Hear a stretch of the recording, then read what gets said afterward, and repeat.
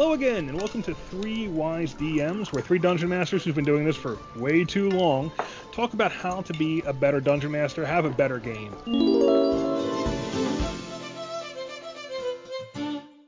I'm Thorin. I guess I'm the leader of this expedition, and I'm joined by Tony and Dave. I'm still here. They haven't kicked me out yet. It's coming. Great podcast. Did great work today. Will most likely kill you in the morning. I bribed them with magical items in the last session, so that's keeping me here sometime. Mm-hmm. All right, so today we are building on top of our last conversation. If you were with us last week, we talked about what are some kinds of problem players and how to handle them. So what kinds of players give us problems? Not to say the problem is us or the player, not us. But what gives us trouble when players do it? And that's going to lead into today's conversation, where we're going to talk about the different types of players.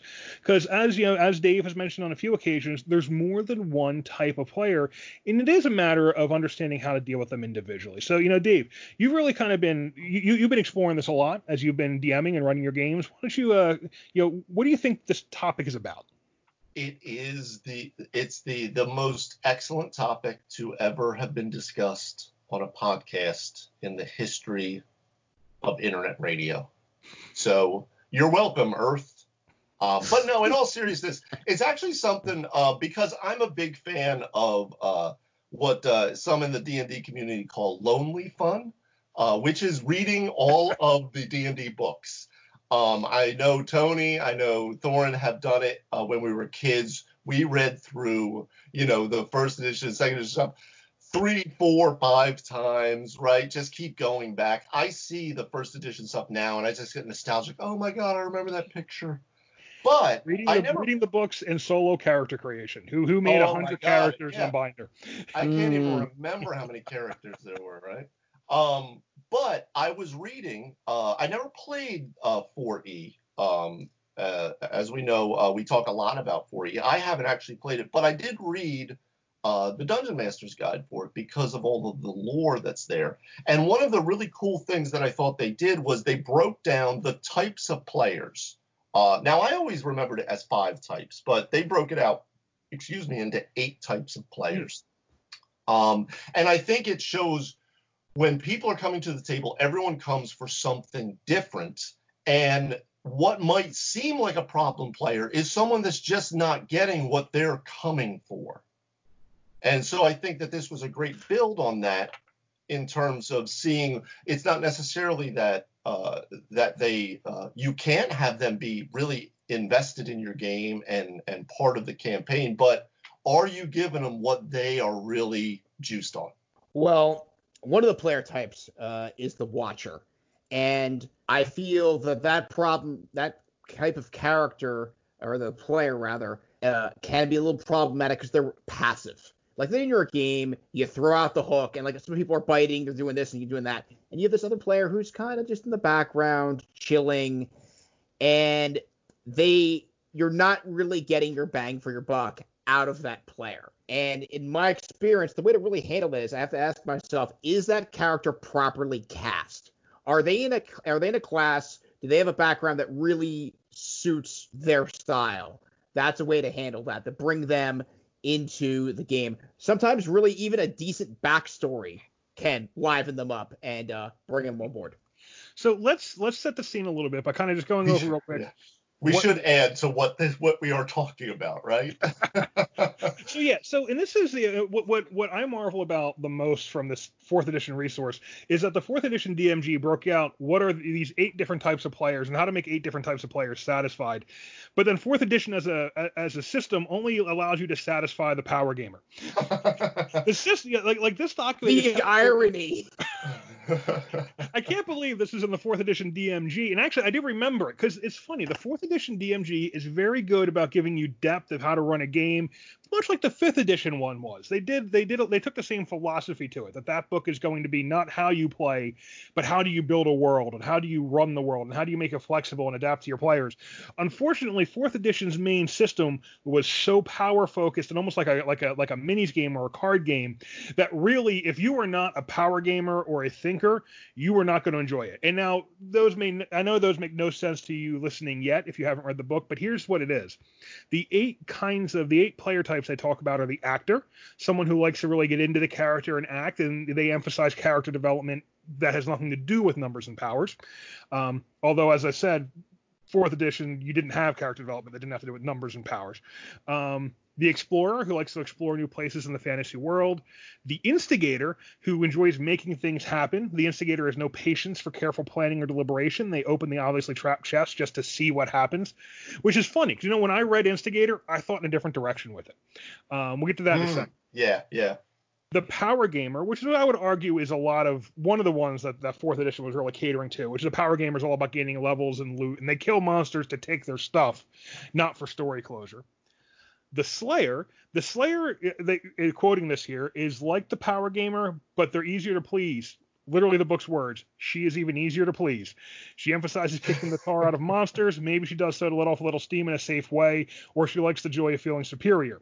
So, there's the Slayer and the power gamer, who were both, the system catered to them very well by giving you a lot of ways to pull out and do power moves and like basically build your power set to have combos and do neat things that would be cool at the Magic the Gathering table, but got a little bit repetitive at a D&D table, in my opinion. And I know I think I speak for Tony when I say that as well. I'm afraid so. Then you have the storyteller. The storyteller prefers the narrative of the game to their individual character motivations and personalities. I will say, like, some of these I can think of people we've played with who were like this. I've known storytellers. I've known instigators. There's the thinker. The thinker likes to make careful choices, reflecting on challenges and the best way to overcome them. I am probably like at least 65% a thinker when I'm playing. And then there's the player Tony talks about, the watcher, and quote, a watcher is a casual player who comes to the game because he wants to be a part of the social event. A watcher might be shy or just really laid back. They want to participate, but he doesn't really care if he's deeply immersed, and he doesn't want to be assertive or too involved in the details of the game rules or story. I think we can all think of players like that. And, as Tony was addressing, kind of, okay, can they come into the game and play the proper role, or do they kind of derail things by being a little bit of dead weight? And it is, Tony, as you were saying, it is really important, I think, to put some of these roles into the right character class and situation. A watcher is probably not going to be a very good wizard in D&D 5th edition because the wizard has to think very critically about their spell selection. However, I have found more casual players do like being barbarians, because a barbarian's pretty easy. You rage, you get hard to kill, and you go smash things, you roll high, things die, everyone's happy. But yeah, that's just solid gold. I mean, isn't that what we were just? That's kind of what we were just talking about, though. A perfect example of I call it sometimes either watcher or the audience member. I've heard people call it. But we were just talking prior to us going live here about the Strahd campaign and how Tony has played in 4 editions of Ravenloft. He has read I, Strahd, the autobiography. He knows what is happening in the world. So even if the 5e Curse of Strahd has added some stuff, he knows the general plot of everything that's happening. So he took a barbarian. Mm-hmm. He is not, as you guys know, he's the Hulk Hogan character, thinly veiled. But he specifically said he's taking a role where he doesn't have to be the explorer or the thinker. He just gets to sit back, see everything starting to unfold, kind of like a movie, and still be part of the action when he needs to be, where he's just crushing through people or putting, suplexes on them. Well, I would actually say that Tony in this game specifically, but kind of in many games, is the actor. And Tony, so let me just kind of lay out kind of why I think that, and let me know if you agree. Right. Provides so the way they describe actor is they like to pretend to be their character, emphasize character development that has nothing to do with numbers and powers, trying to make their character seem to be a real person in the fantasy world, which I would argue Hawk does. But more so, their bullet points are provides PC background that emphasizes personality, plays according to their character's motivations, prefers scenes where they can portray their character, often prefers social encounters to fights. I don't know if that goes for Tony and Hawk, because I will say these roles often I feel like apply like 60% here, 30% there. That's a good point, though, Tony, Thorne, is that there's not a I don't think anyone is one thing out of these. Generally, just like personality traits, we're a mixture of them. But Tony, do you feel like that's how you've been playing Hawk? I don't think that's that far off, honestly. But my experience with the actors sometimes, it's a real double-edged sword. Sometimes, I think I said in the previous podcast, someone like that can come in and really just change the momentum of your game, the feel of the table, and bring everybody together because you have one guy who's kind of like is like the good actor on the show, like everybody likes, but he's got enough supporting actors surrounding this person where now you have real chemistry. On the other hand, I've been in plenty of situations where someone just starts monologuing, and there's nothing quite like being stuck in somebody's own personal tangent for 10 minutes, and I'm like, oh my Why are you God, looking at me? just some of these guys really could take anything and make it into a whole event, and that's great if we're trying to stretch out material, and I guess it also depends upon your character or the DM's goals. If they're sitting around and they're like, hey, I'm just going to throw you XP for role-playing, well, fuck, let's sit down and role-play, guys. Like, here I am in this tavern. Who's in here? But if they're like, nah, you didn't get to hear or you didn't kill all these frost giants, then no, we got to get the show rolling. See, I do like having an actor player in the party because of my DMing style. If oftentimes I want to come in and throw it back to the party and kind of ask them what they want to do and let them drive the vehicle. We've talked about this. I think I'm actually working on an article about this. The idea that whose story is it really? Is it mine as the DM, or is it the player's story? Is it the player's character story and I'm just running the world? So in that kind of situation, a character with that kind of like actor motivation plays really well because they'll let me kick it back to them to drive the plot, which I like. Same's true of the Explorer in a lot of cases, although for the Explorer, I do have to be ready and I got to know what I'm going to serve them up because, they're going to open up a lot of new territory that I didn't expect them to get to. But that is why I do it that way, because I do feel like that allows me to adapt to that kind of player. You can corral that to a point, though, right? You can corral that because they can only travel so far at a given time. Right. I don't want to corral anything about what the players want to do. I want to empower them by and large.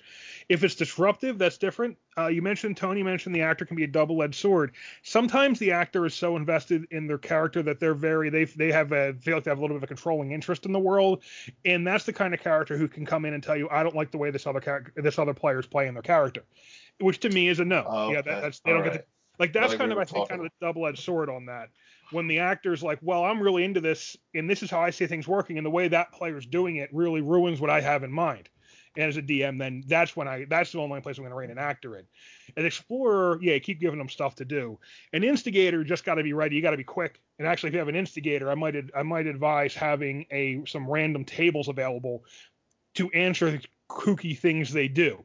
Most people, I think, when we can break these down, and I took those 8 and I, in essence, broke them down into 5. Now you can go on Google and just look up types of role-playing players or whatever. Google is something out, and you'll come up with the 3 types, the 8 types, the 25 types, and it's everyone has their thing. But I think with what 4E was doing, because I really like that, as I was saying.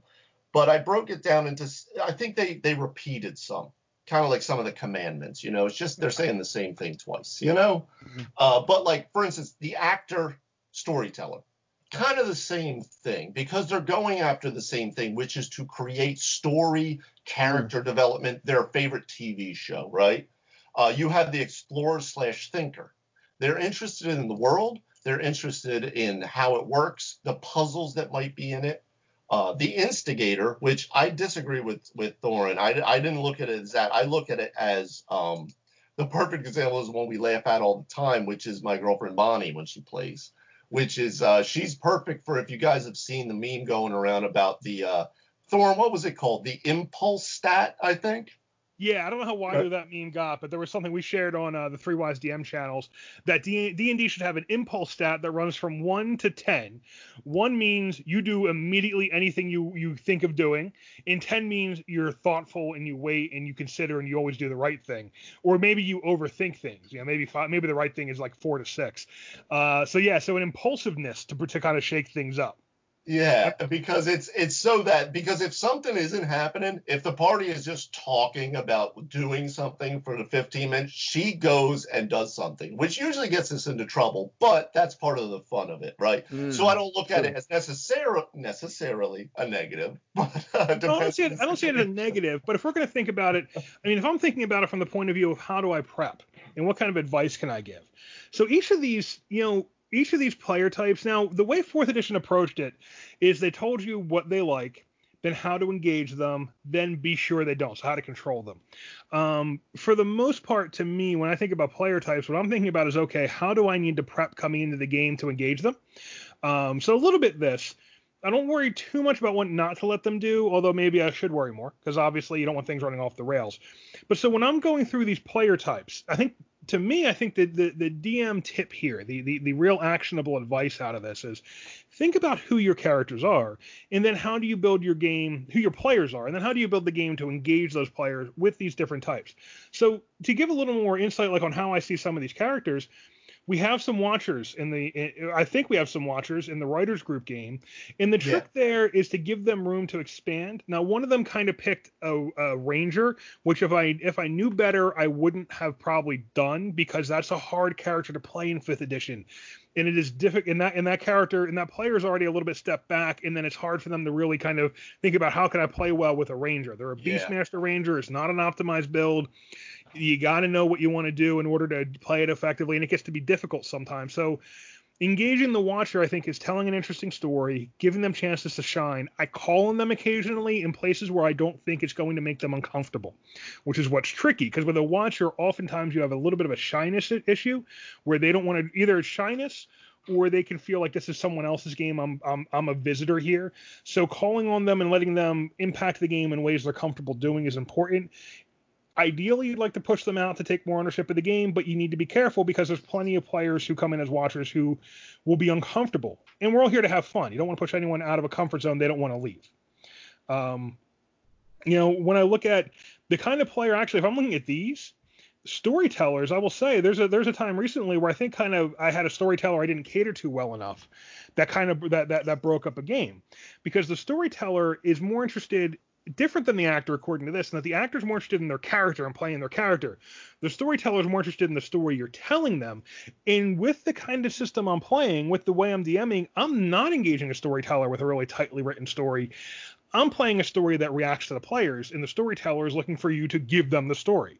And that is something that actually becomes a weak spot for me as a DM. So, I mean, as you guys look these over, what do you think? What are your strengths and weaknesses when you're DMing these kinds of players? Do you prep differently for them? Well, the storyteller can be tricky, because sometimes, I think you already touched on this a little bit, but their backstory, especially if it's a really involved backstory, they're like, well, I'm the prince of the realm, and I should be involved in this. And then all of a sudden, like, I'm running my story, and then I'm trying to, it's like another planet in the orbit, you're juggling. The instigator, I've had a lot of success with, because they can make really...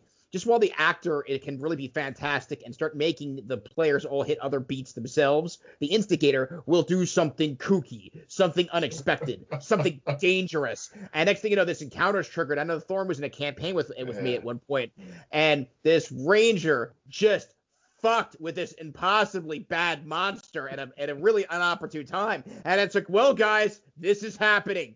The puck's been dropped. Deal with it. And there were some casualties, but it was really a very memorable event. But what about isn't that also the same kind of player who burned down your pixies? To go back to a previous episode, that one of the real challenge games, one of the games we were into a problem was it was an evil campaign. You had pixies hidden in a house that had essential information, and the characters burned the house down with the pixies inside and never got the info. And my answer to that is, when you're evil, you could be the scheming, plotting, conniving evil, or you're just chaotic evil, stupid. You're the Joker. It is lighting money on fire because he thinks it's funny. Well, with that said, in terms of the instigator that way, is that what are we...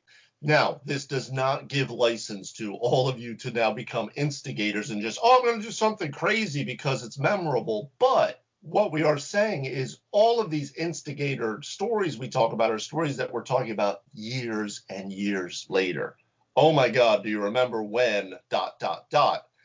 Somebody had said at one point, I was listening, and they said that D&D was not what was happening at the table. D&D is what happened after, when the game ended. It's the stories that were told, the war stories, right? Or I caught a fish this big. It is so much Hamilton. It is who lives, who dies, and who tells the story. It's not even funny. Oh, That is I just entirely watched it. I watched your it this game weekend. lives Yeah. and dies depending on who died in it and who tells the story after the fact. It's very true. It's very true. So, yeah, instigators, I think that's an interesting one because it can be taken in several different ways. One thing I will say, going back to the watcher audience member idea, because yeah, Thorne, I agree with you entirely. The One of the more audience members in the authors group took a class that really got incredibly involved. Which we kind of talked about in a previous episode about maybe pushing new players away from ones that you have to make 8,000 decisions for. But I think some of what happens with that, especially if it's new players, is that they don't know their power as a player. They don't understand. We talk about D&D, you can do anything. You know, Tony was talking about this in a previous episode where you can do anything. And, oh, well, I'd like to look at the menu then. What kind of mutton do you have, right? But they don't necessarily understand. No, Pete. Yeah, the Pete. They don't necessarily understand what that means. So the audience member or the watcher could just be waiting for the right impetus to turn into the actor, the storyteller, the explorer, the power game, whatever.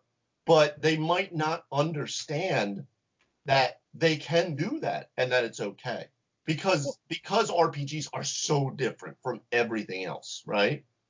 I mean, it's kind of like if you look at some of these, like you were saying, Dave. Sometimes, in some ways, they shake down to less than 8 different types. In some ways, the storyteller and the watcher are a little bit similar in that they're both there to enjoy the story and kind of let the story play out. I think the storyteller is going to be more involved in its telling, but they're there for the plot, for the story, for the character development in the narrative. They're not necessarily there for the, okay, how can I use my powers in a cool way? They're both there more to almost enjoy the kind of show the DM puts on, which is a little bit, as I look at these types, something I think becomes important to understand. Some players are coming to a game looking for the DM to put on a show. Honestly, I'm not really the right DM for Don't go players. to Thorne's game, guys. Yeah, I mean, don't go to Thorne's game. I might put on a show. I might not. The bottom line is what I'm going to do more of is say, okay, here's the setup. What do you do? What are you going to do? Yeah, yeah. What do you do is my favorite word as a DM. Do whatever. I don't care what you pick, but I'm going to kick it back to you. I'm not going to have a story driving that. I'm going to try to get you to drive that so I can kind of engage with you that way and empower you to tell these character stories in the world that has these threats. But it doesn't engage the storyteller well. It's a little tricky with a watcher where they're not going to engage back with me that way.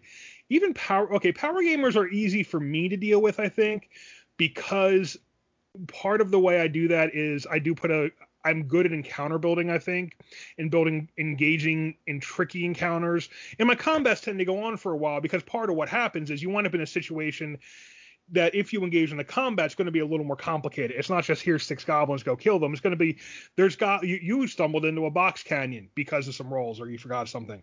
Goblins are shooting down at you from above. Yeah. Now there's 2 bears that are being chased into the canyon by goblins with goads who are coming after you. Like it's going to be that kind of thing. I'm going to try to do something that puts the players in a problem they have to solve creatively or blow their way out of if they can. Yeah, yeah. So I would agree with that. Being a player in your game, I would agree with that. How you now? I would say I would be interested to see because I haven't unfortunately seen you DM a group of all experienced players. So it would be interesting to see how that changes some because your encounter building does seem to be pretty airtight. But again, I would say I would love to see it with a group of very experienced players or all power gamers or something, right? I wouldn't describe it as airtight because the thing is, it's almost a different philosophy. You know, like Tony often builds an encounter specifically to get through it kind of quickly and move you on to the next thing. I'm building an encounter to do the opposite. I'm building an encounter to give you a problem to solve to enjoy for this part of the session. So like there are different goals and there are different ways of DMing these things that engage different players differently. So it's not really, it can be an experience versus newbie kind of thing, but it's also the kind of player that it resonates the best with. Now, one of the interesting things that I find is that 4th edition pitched this and 5th edition doesn't pitch player types. And I think one of the things that was part and parcel of the way 4th edition approached DMing was 4th edition expected the DM to be the player who was responsible for everyone's fun. That's why 4th edition has these 8 player types, because 4th edition is telling you that you as a DM need to adapt to engage and control all these different player types. They cut that in 5th edition. 5th edition just talks about what kind of campaign do you want to run, and it has a section on play styles for the campaign. But 5th edition isn't telling you got to run that you should adapt to the players. 5th edition is telling you be aware of what you want to do and talk about it ahead of time, which is actually I like better. No, that's really interesting. I didn't actually think about that, but as I'm thinking back to the 4E manual, they did almost kind of say like, hey guys, the fun is on you. Like you're running this whole carnival. You're the carnival barker. So make it a good show, you know? Yeah, what do you think of that, Tony? Well, I think a power gamer can be interesting because they're ambitious. They want to level. They want to move the ball in that respect. So I think a Slayer or a power gamer, dare I say, would be willing to play ball with you. Now, they may not be super storyline focused. They're like, hey, I want to grind some monsters to dust. And I really do believe there's nothing wrong with a couple of easy encounters. Like, I don't want every encounter to be an absolute pitched battle where you're blowing through all your good spells and you're just a train wreck at the end. It's like, oh, we had one battle. Okay, Grandpa, I'm tired. It's time for an 8-hour rest.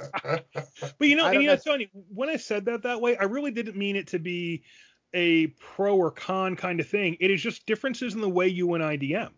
You know, like you say, you're trying to kind of have some encounters that aren't blowing people out, and then you you're kind of building more of a kind of some easy encounters into a climax, right?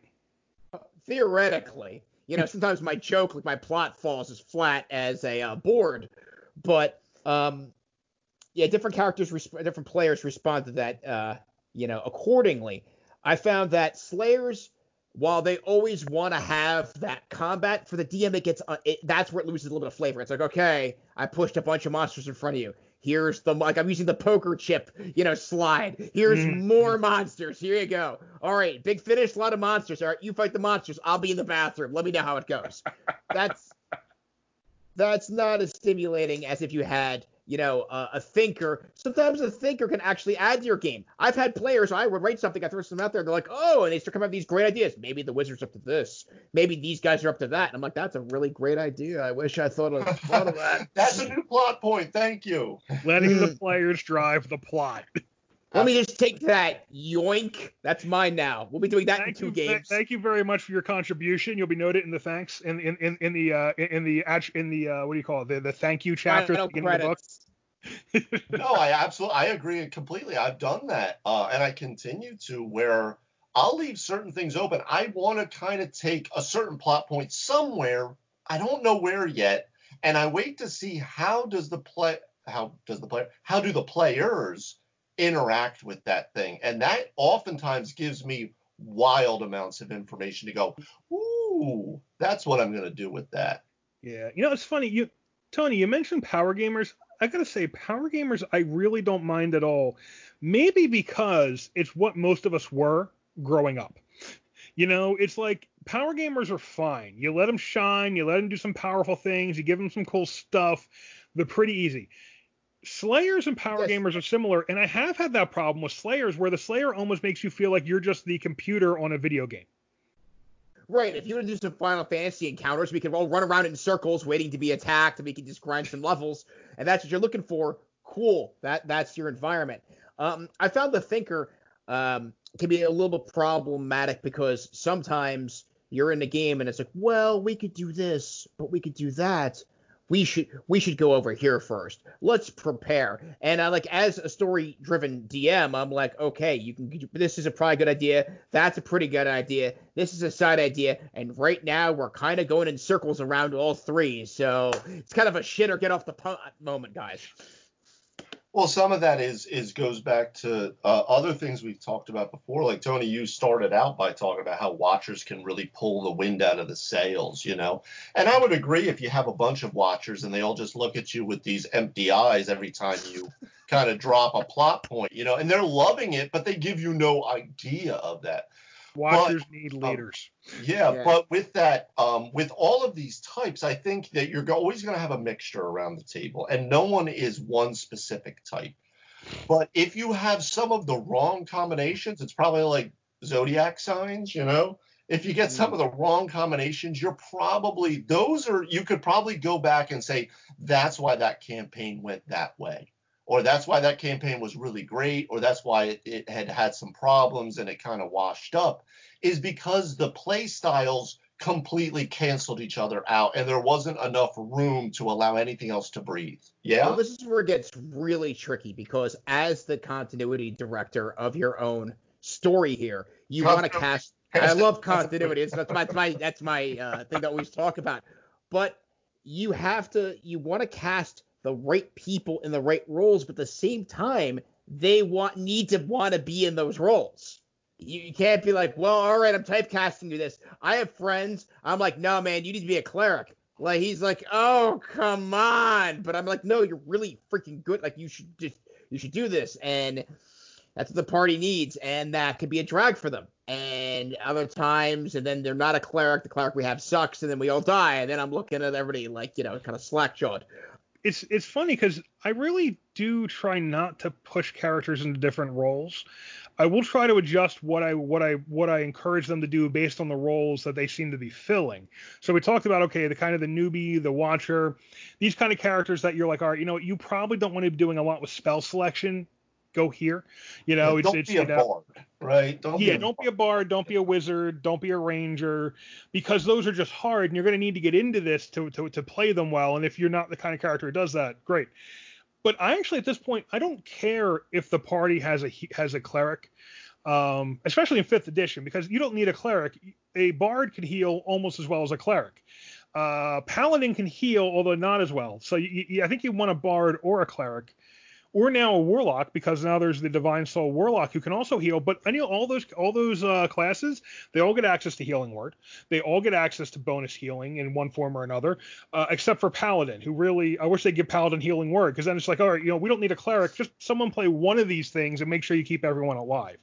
But I do think from the role point of view, like, I really try to let the players fill their own roles. I don't try to come in and kind of typecast them into roles too much. Well, let me put this back to you, because I've seen players have a really successful character.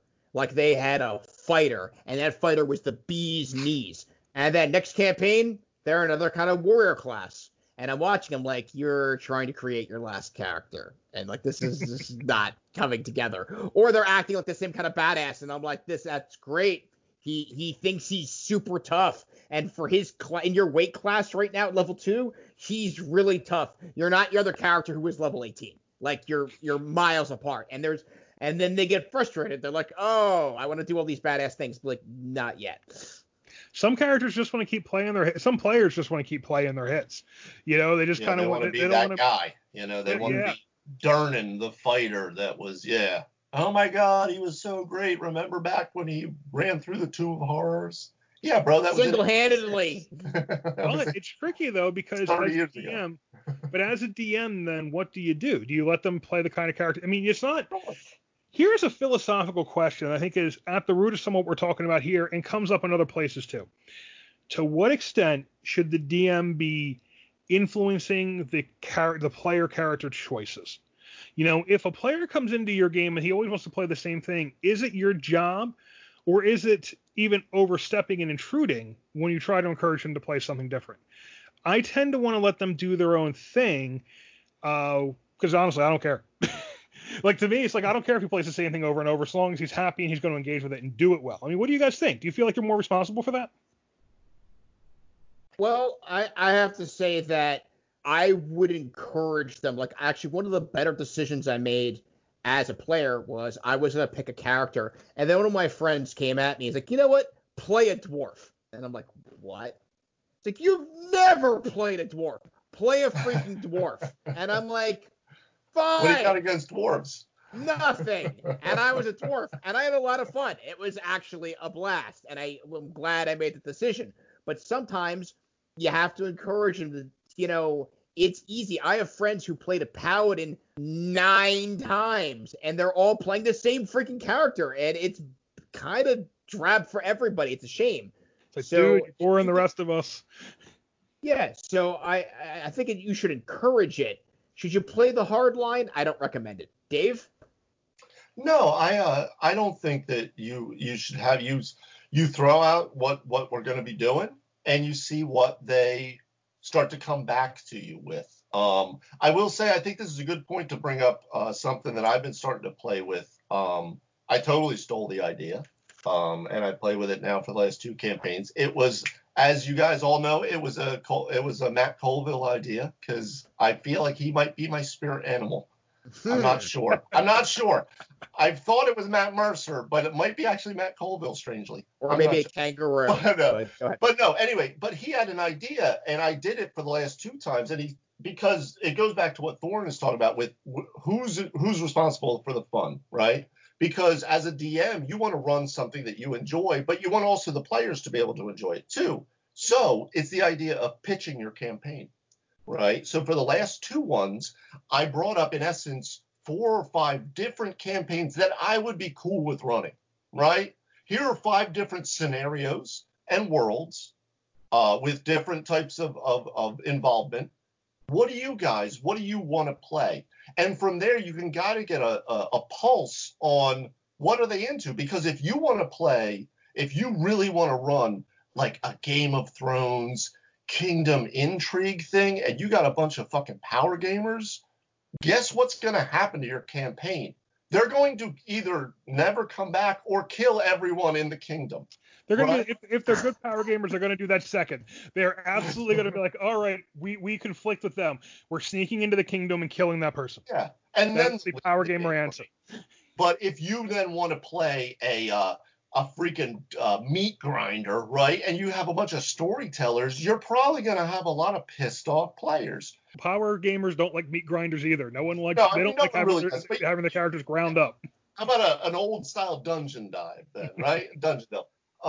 But it's, you can get a pulse as to generally what's going to be at your table. When I pitched several ideas for the Strahd campaign, Strahd was one of them, and I pitched a couple others that I was like, I'd be cool with running this, and I got enough back saying, ooh, Strahd'd be cool. So I was like, okay, they want to do some gothic horror. They don't mind some investigating. They don't mind some exploring. They don't mind trying to go after a seriously badass villain too, right?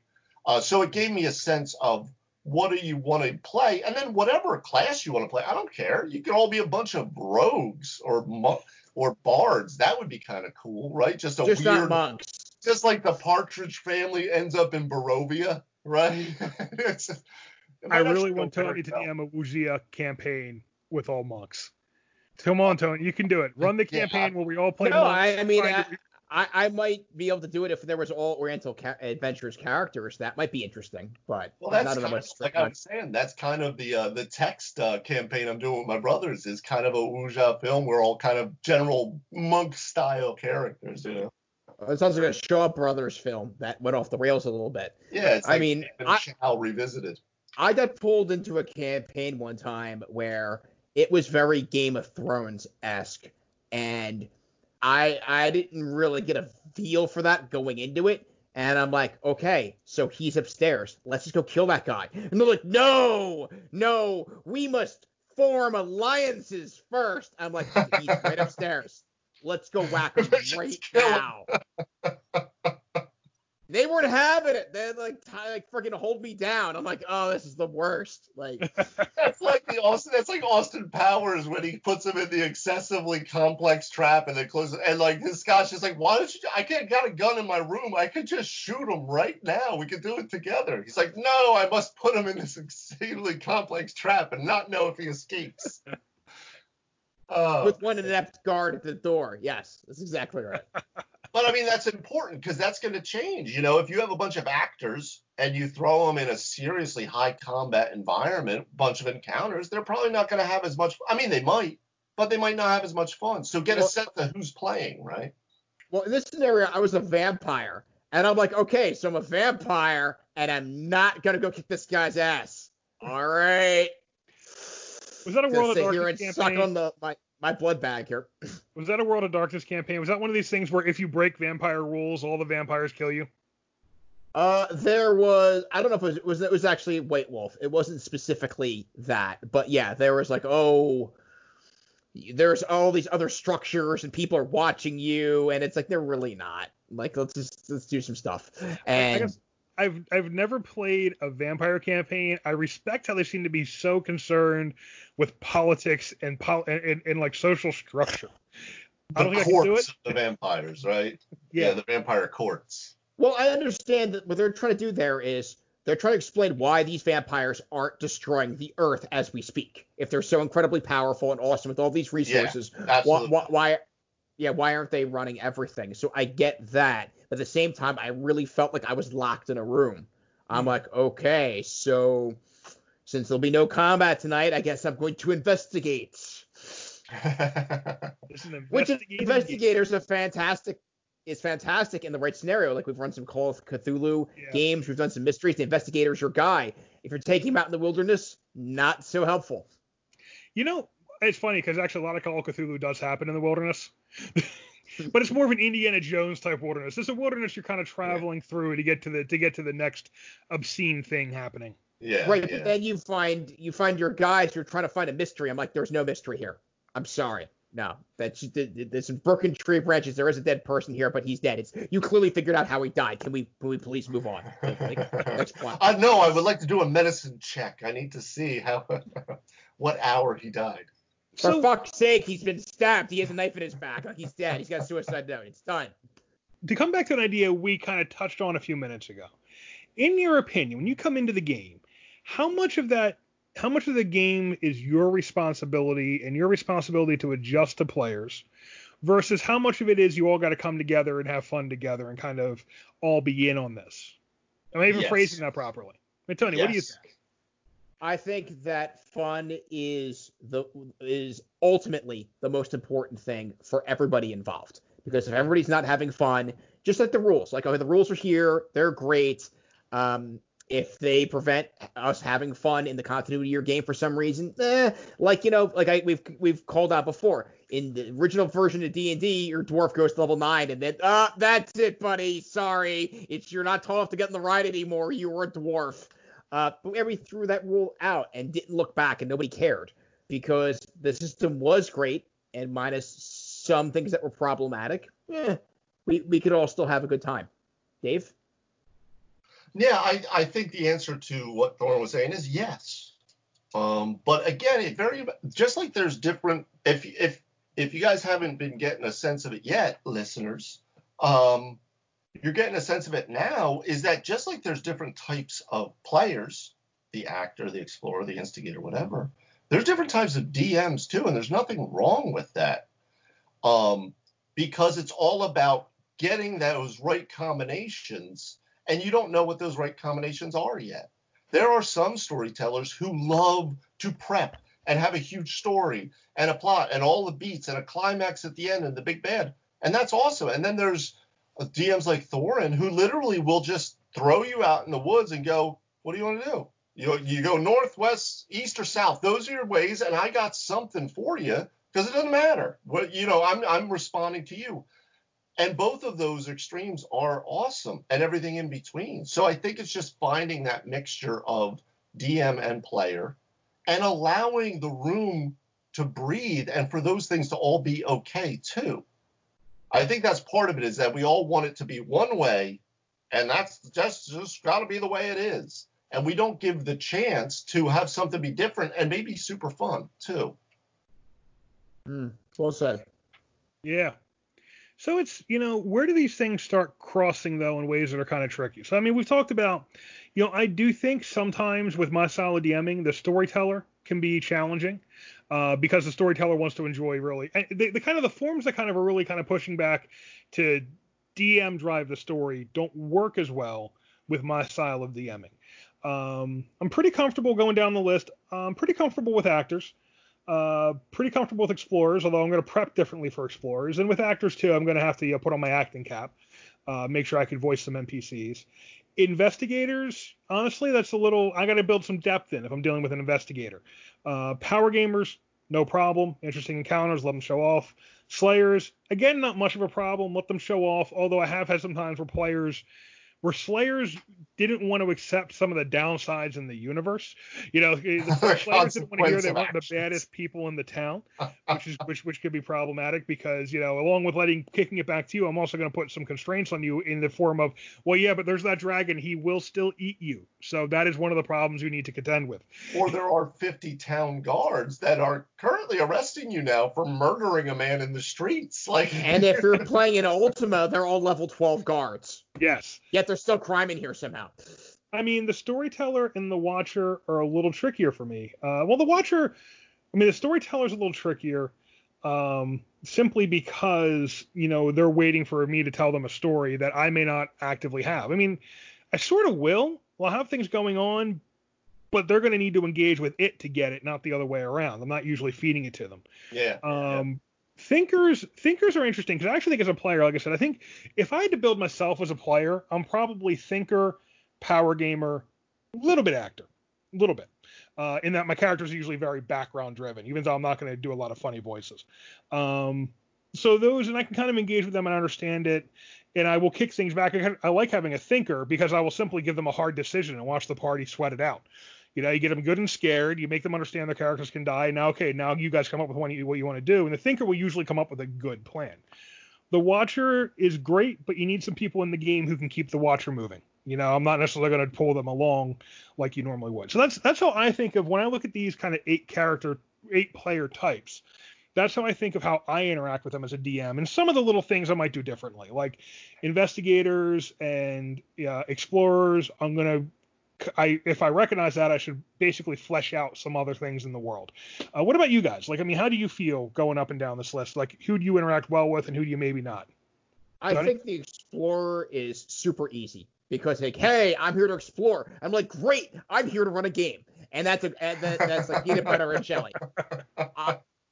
I think everything else I've had very success with. I've had some great success with the Instigator, and the next thing I know, the Instigator just killed the town sheriff. And everyone's like, what just happened? And here come all the town's guards. People are getting arrested. We're like, well, we just shit the bed of this module, folks. I guess we're not working for the king anymore. See, I like that because to me, that's not shitting the bed in the module. To me, that is okay. Now we do some interesting things. We get to have a trial, or we get to have you guys try to break out of prison. So one time I was in Nightmare Keep. This is like the beginning of Nightmare Keep, and I forget exactly how this played out, but the bottom line was my rogue was stealing, and he got caught, and instead of talking our way out of this, we could have bribed some guards, smooth talked. No, my party fighter, my buddy Gary, just unloaded on the sheriff and killed him. And I'm like, Jesus Christ, man. And it was a real. So I'm like, okay, so we need something to get into this horrifyingly dangerous place, and now the king wants to hang us. All right, now we got the double threat here. We got to save the kingdom, and maybe we'll get a pardon. So that can be an interesting dynamic. Skyrim. Yeah, a little bit like that, and then I'll steal some cheese while I'm at it.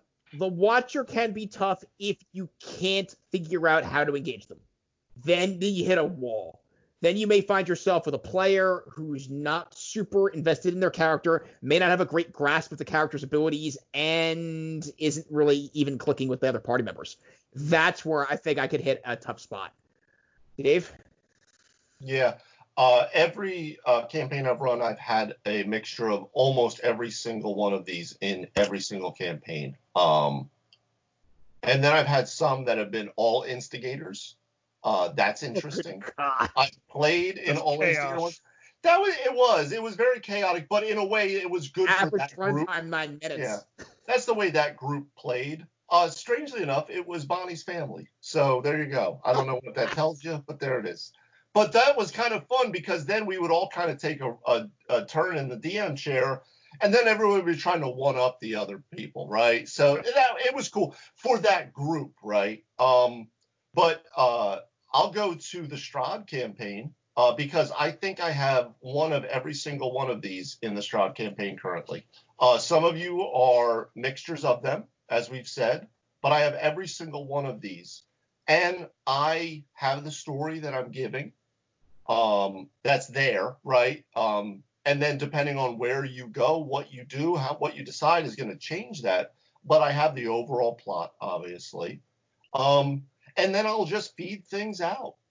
And if you guys respond to that, then cool. I'll do little side message stuff. I did a little of that today to a couple people. I throw it out there. If they want to throw it back, that's cool. If not, that's cool too, because it's still going. And you just try to little by little engage them in what are they into. And you try to give them a little of that each time. So if you have a game that has combat encounters and social stuff and exploration, then you'll be hitting all of those beats. And as long as they're not, I want it all to be the way I want it to be well, that's going to be a problem. But if you hit all of those beats, then everybody's getting something out of the session. And sometimes those people start to turn into something else. The power gamer turns into the explorer or the thinker, because they start to realize when you start throwing some insane encounter on them that, oh, I can't just beat my way out of this. Thorn, you were talking about this before. The Skyrim idea. Yeah. There are certain areas where they'll level with you, and then there are other areas where you can't go yet because you're just not powerful enough, but that'll make you start to think. You want some constraint and bound. I like in my style of DMing, I like to use some constraint and boundary creatures where these monsters let the players know you can't go there yet, you can't take that on yet. Or if you might have a great plan. And sometimes players come up with a way to take that out anyway. Awesome. But that's the theory there. Absolutely. This past session, no spoilers, but the hags in Strahd, the party dealt with them quite interestingly. And it turned very different than what I was expecting, which was this is going to go really bad because they haven't had a long rest yet. I think we got a little bit of DM mercy in that encounter. There was a little, but it was appropriate for I'm going to give it back to Chris Perkins. I don't know what the fuck you're thinking, bro, right in that encounter, okay? Because I saw you DM it yourself on Dice Game Action, and you changed all of them to a lower level. So write it differently, all right? I'm calling you out, Perkins. Calling you out. We need to give some background here, without too many spoilers. But the background here that we're discussing is a party of 5th level players in Strahd went after the windmill, which has 3 night hags by design. Yes. We weren't 5th level at the time. We're 4th. We just said 5th. Are we 4th then? Yeah, you were 4th level. You just turned 5th at the end of this encounter because I had to give it to you at that point. My God. So I will say, had I done that myself, that party would have run into the 3 night hags and probably lost. And then I would have taken it in the direction of, okay, so now you're locked up and something bad's going to happen to you. Yeah, I tossed that around.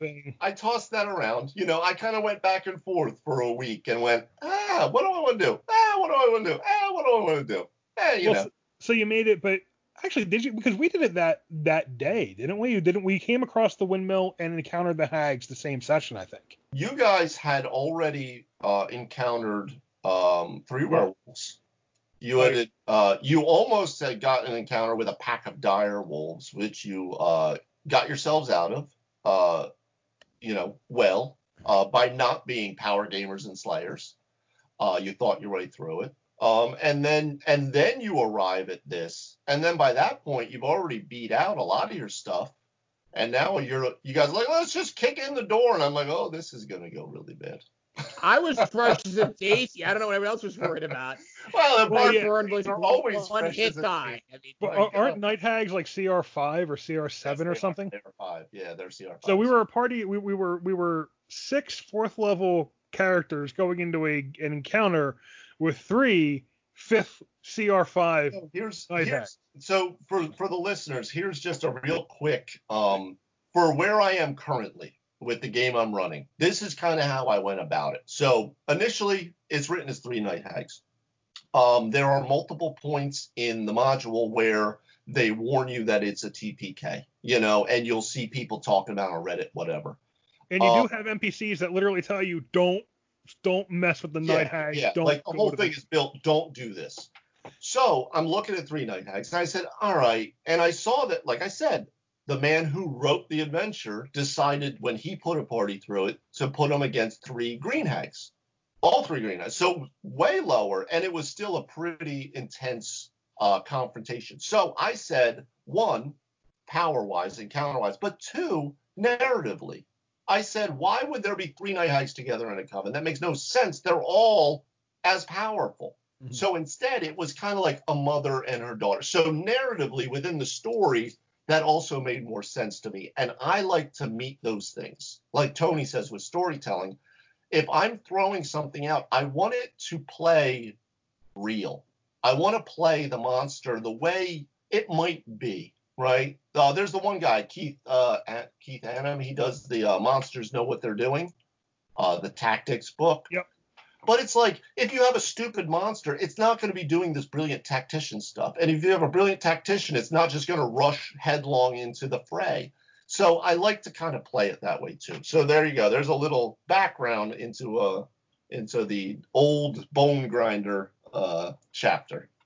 So, I thought it was cool. We had a great time. I still think we might have been TPK'd, except for 2 of the hags were knocked off by a suggestion spell. Had that not happened, we only really killed 1 hag, and the other 2 were led off with a very good suggestion. Listeners, make sure you read what monsters are not vulnerable to. But that wasn't what I was going to get to. Yeah, because that actually probably saved the party. But it's interesting. And it was a cool role play scene too. It was a cool story. It was a cool way to think yourself out of it. But so here's how I think about that, and it's a little different. So our characters are living in Barovia right now, and the idea is they're supposed to be afraid of the things that are coming for them because they can seriously mess them up. We have had 1 character show up who we're afraid of, that's Strahd. But otherwise, we've pretty much been able to bravado our way through everything. Werewolves, zombies, dire wolves. We did send a pixie, a sprite familiar out as dog meat bait for the dire wolves. That was fun. But honestly, I'm pretty sure we could have taken the dire wolves anyway. We come up to these night hags, and what you could have done, what I might have done as a player instead, was red capped it. Like I did with the red caps. We've talked about this before. When I put 6 level 2 CR2 red caps against 6 level 2 characters, because 1, I did not read the freaking rules, and I did not understand CR2 well enough yet at the time. But okay, the red caps get the beat down, the party gets captured, they're taken to be sacrificed to something that made sense in the story. And now the party's afraid of the red caps. So now I have a party that understands they are not going to win every fight they have. So there's 2 different ways to do it. And this is not at all meant to be kind of an indictment of how you did it, because it was fun. No. It was really hard. It worked. I think it worked fine. But, sometimes it helps to be conscious of what you get out of what you did, right? So what you got was a good story and a good encounter, and the players feeling stronger even because they keep just rolling everything. What you could have had, maybe not worth more, but just, understanding your options, was a constraint encounter to teach the players you can't beat everything in this world. You need to be more careful and plan better. Yeah. So that's the choice you make there. And it's a good choice either way. But I think it's important as DMs to really get what we've been calling the art of DMing, to understand the implications of those choices. You teach players how to engage with your game. By choosing to downgrade the encounter and have something the players can take on, you're teaching them that if you're brave and smart, you can take anything. You're stronger, you can do it, be bold. By not downsizing it and having the players get their ass kicked, you're teaching them you have to be careful. This world will beat you. I don't care if you live or die. That's on you. Don't die. I agree. I agree entirely. I do. And I was going back and forth. Tone. So we're going through this and we're getting a little bit of a real time background into our different styles. Tony, with this idea, how would you have gone about it? What do you think you would have? Would you have adjusted? Would you have changed? What would you do? Let me just say that all CR5 monsters are not created equally. So honestly, Thorin, I think he's still a little sore from the last Storm King session. Maybe, but they Hey, that guy ran into a Cuisinart. I mean, I'm curious how you would have dealt with that encounter straight up. And in my experience, especially where I have some experienced players, at the table, this is where they go, okay, this is a serious fight, and this is where the good ideas start really popping. This is where something memorable happens, where they're like, okay, we're just not going to rush in, slam into them, and mop them up. Somebody needs to use something in the environment. Someone needs to bust a magical item they were hanging on to. Someone needs a really creative idea. Maybe someone draws them apart and separates, and we divide and conquer them. Something. Maybe you back out of the tower. Maybe you try to bottleneck them in the freaking doorway. I've seen some guys get super creative in those, heart-pounding 9/11 kind of moments. Necessity is the mother of invention. Yeah. The one thing I'll say about this encounter, though, is it is set up in a way that is hard to pre-plan around. You've been warned they're too tough and you should stay away from them. You don't know what they are. You don't know about their powers. And if you haven't looked at Night Hag, the Night Hags can literally move into the ethereal plane where they are invisible and you can't touch them and then come out wherever they want to be. So it is as far as like monsters that you can creatively deal with, 3 Night Hags with that ability is going to be really hard. So I'm the kind of player who usually comes up with those plans. I usually come up with cool things that kind of get us out of stuff. That's really hard because you've got no way to constrain where they're going because they have phasing. They can attack you in your dreams and make sure you don't get any sleep, which Dave has done before with a Night Hag to great effect. Love it. As I look, Love it. I love it because it gives you all the narrative too, the dreams and the weirdness. Yeah. And looking at it, they can do that to the whole party. There's like nothing stopping the Night Hags to coming to the whole party in their dreams, attacking them and making sure they don't get any sleep. And I just don't think. I think if you're playing the Night Hags to kill, I don't see how the players at 5th level aren't getting obliterated. Yeah. I got the tricks. The suggestion, that was my trick. I thought, hey, this is a tough fight. I can maybe get rid of 2 of them with one suggestion, and it worked. Great.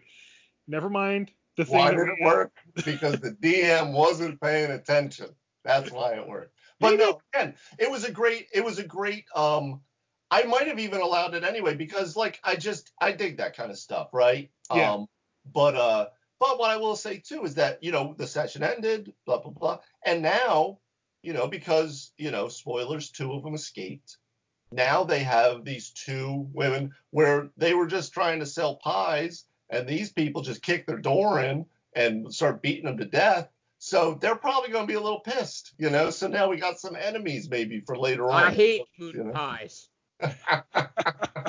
Anyway, that is one of the creepiest stories in Castle in the Ravenloft.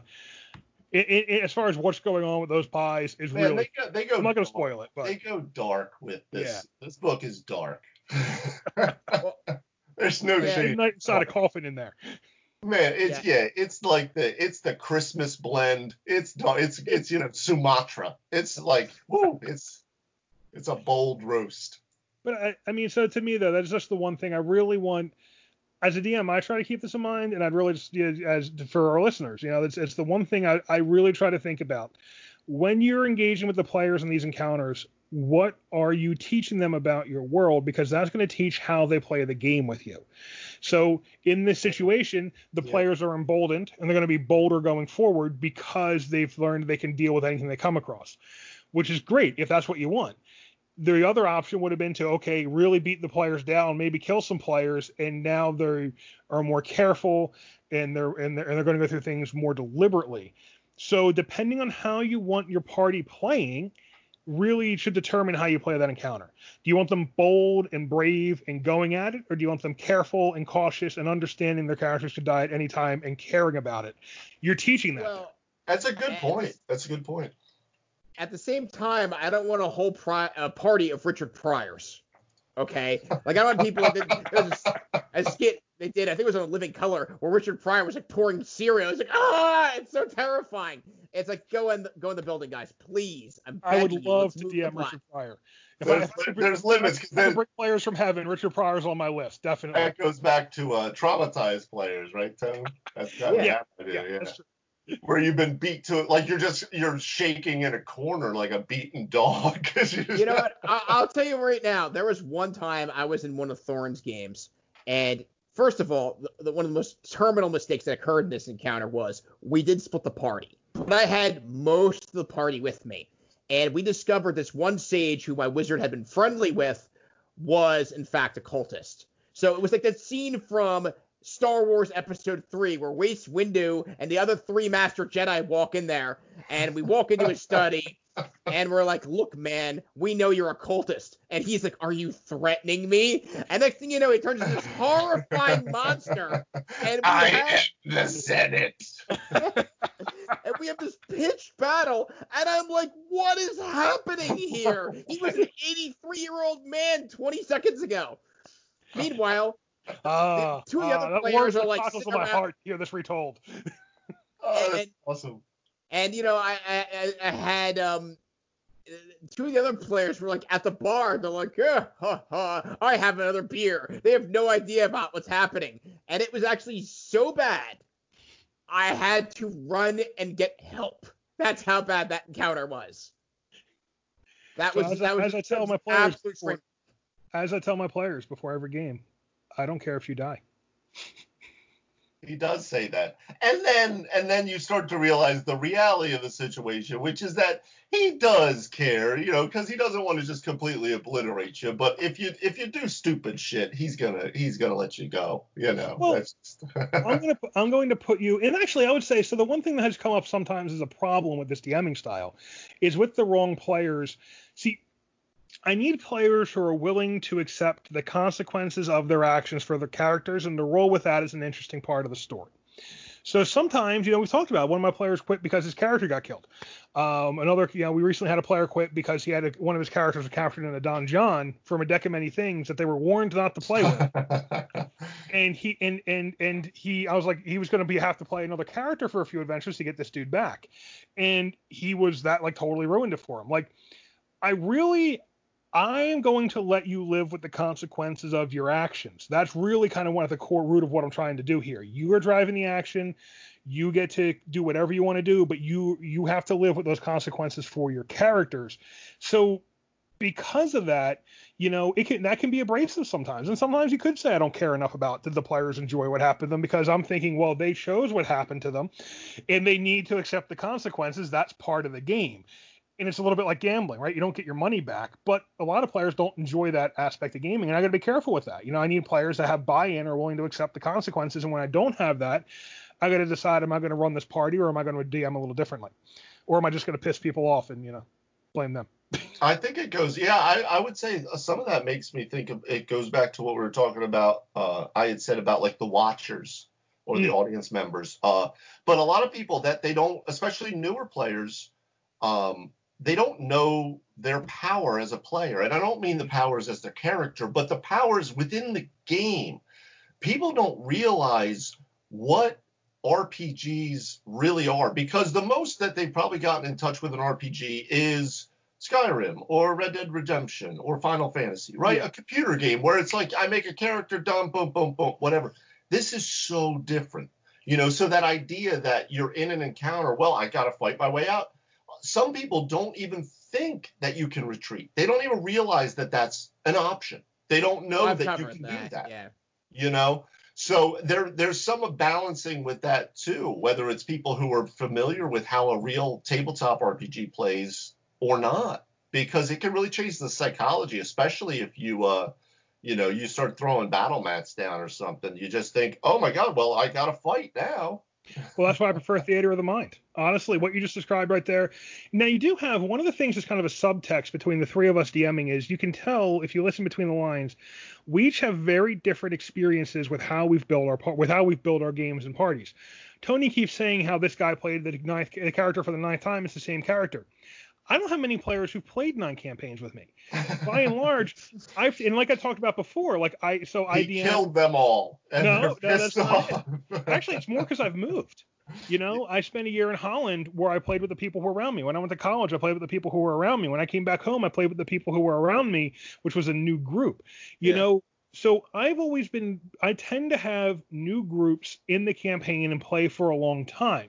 When we started this round of DMing, of gaming we're doing, Dave, you were in the group I started with. I started 2 games, one with people from a writers group who weren't playing at the time, and then another one with my old buddies, Tony and some of our friends over there who had played for a long time. So like I'm used to starting games for that include a lot of new players, where I want to include a lot of new players, and therefore I want to drive home to them that you can do whatever you want. Don't think of this, don't think of this like a video game. Ergo, I tend to not want battle maps. I tend to throw it back to them and say, hey, what do you want to do? And make them think that way so they engage with the game that way. Whereas Tony, a lot of times, Tony, you've played a lot with a lot of the same players, haven't you? Yes, I have. I've had some players who have been in my games on and off for 20 years. Yeah. And with that, it is much harder to entertain somebody who's been playing for 20 years. They've seen it. They've done it. So my storylines have to be really on point, and that's why I usually use you've purchased a train ticket with me. The downside to that is, I mean, while I do allow some degree of agency in that game, if you're not buying into my story, it tanks. This is where it absolutely completely derails. Like, I have a story, and you're here to do the story, and if you're like, nah, I don't really like the story, that's what happened in my superhero game. Unfortunately, my superheroes didn't want to be superheroes. Well, I thought that was basically a kind of a invisible contract we had there when you put on the cape. That I feel like it's in the title. I felt like that really didn't require a deep explanation, but I was mistaken. And they're like, when we say we're superheroes, what we mean we're more like a loose, chaotic, neutral, sometimes neutral evil. And I'm like, what? Like, you're like the Red Skull. Like, what's happening? You're running Hydra. Expansion super villains. Yeah. I'm like, well, they're just going to take everything I had prepared for this campaign and throw it over my shoulder because it's freaking toast. And I gotta say, some of my style is also, as we've talked about, if you caught, I think episode 1, some of my style is informed by playing in some of these games that Tony had that went off the rails, where my takeaway as a young player, because he was DMing me when I really hadn't DM'd very much, was that, man, I love it when they go off the rails. That's the most creative, interesting part. I want a DM to enable that. So it's kind of interesting that these styles are really, the styles meet the needs of the players and the group you're in, and they influence each other. So, Dave, have we traumatized you? Do you sure you still want to stay a DM? Oh no, I love it because tell you the truth, as I've been gaming with you guys specifically, I've been pulling a lot from both of you in terms of things I like, things I don't necessarily, but like, why am I not doing that? I'm definitely not going to do that, but why am I? So I love that because all it does is inform my abilities, because as I've said in the past, there's no limit to how far you can go in this hobby. This is not like, like something like chess, and I'm not downing chess, but there is a finite limit to the amount of moves that can work in that game, right? Mm-hmm. And you can spend 40 years mastering those, and I give them all the credit, but like I don't think I'm being hyperbolic here, but sitting down at the D&D table, you have no idea what is going to happen. So that is something that's a big part of what excites me about being behind the screen. I love playing, but I love DMing because there's just so much more to it. There's so much more to it. I'm not traumatized by it. I think it's great. I love seeing how different people play and run and all of it. I love playing, but I also like being a player because that really helps improve my game. And I have to completely agree with that. At one point, I was doing all the DMing, and quite honestly, I got stale. And that's where I ran into some problems because I've got nothing to measure myself up against of what a successful game looks like. And on almost every campaign I've played in, some DM did something that I liked. Yeah, there was always a takeaway. Absolutely. And it's you bring up a good point there too, because I've also been in that situation where I was doing all the DMing before, and especially if you're coming into a new system like 5th edition, if you're only DMing it, you're not really understanding how the system works, because you need to get that player perspective to understand how the system works, what you can do with it, how the players engage with it, in order to really be a full DM, I think. So that's Yeah, I totally agree that I really think it's important to play and DM. You have your own games that are important to you, but if you're not playing somewhere for someone else, I don't think you're going to grasp what you're doing. As Tony said, you're going to get stale. As Dave said, you're not going to learn these things if you're just DMing. You got to get over there and cross the line and be the kind of player you were born to be. Oh, Jesus. But I'll say, especially for I'm currently sitting here talking with the Thorin Oakenshield and Gandalf the Grey of D&D, right? And I'm the Bilbo, right? But it's a good point in terms of especially new people getting behind the screen, especially these days, because there is so much out there. Even if you don't have tons of groups to play with, and different people, you have tons of DMs to see. You can go on YouTube or whatever and see tons and tons of people that have been doing it for 30 years running a game. And it gives a lot of people the ability to see what is D&D even, and I think that that's a great resource for people to be able to find tricks, just like, my nephew watches the Knicks. It doesn't mean he's that level of basketball player, but it doesn't mean he's not picking some stuff up, Although, how many 4 to 8 hour streams can you fit into your life? Yeah, I mean, like one, maybe, and even that is, I gotta say, as much as I love, the CR guys, there's a point where I'm like, bro, could you give me like a 1 hour recap? I just got a quick edit. Yeah, something. So, we've covered a lot of ground here today. We've talked a lot about the different types of players. So let's kind of round up with some final thoughts. And I'm going to go first this time. We've talked here about the types of players. And I think what I take away from it is one, know your types of players, learn to recognize the types of players you're DMing. But also notice that 5th edition kind of ditched this idea in favor of what style of game are you running. And I think there's a really important lesson there.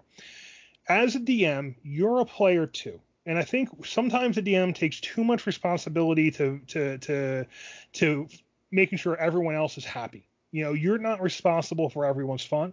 I would say take the player types, let it inform how you DM, take the game types, and have a conversation before the game with your players about what kind of game are you going to run, so they're all on board with it.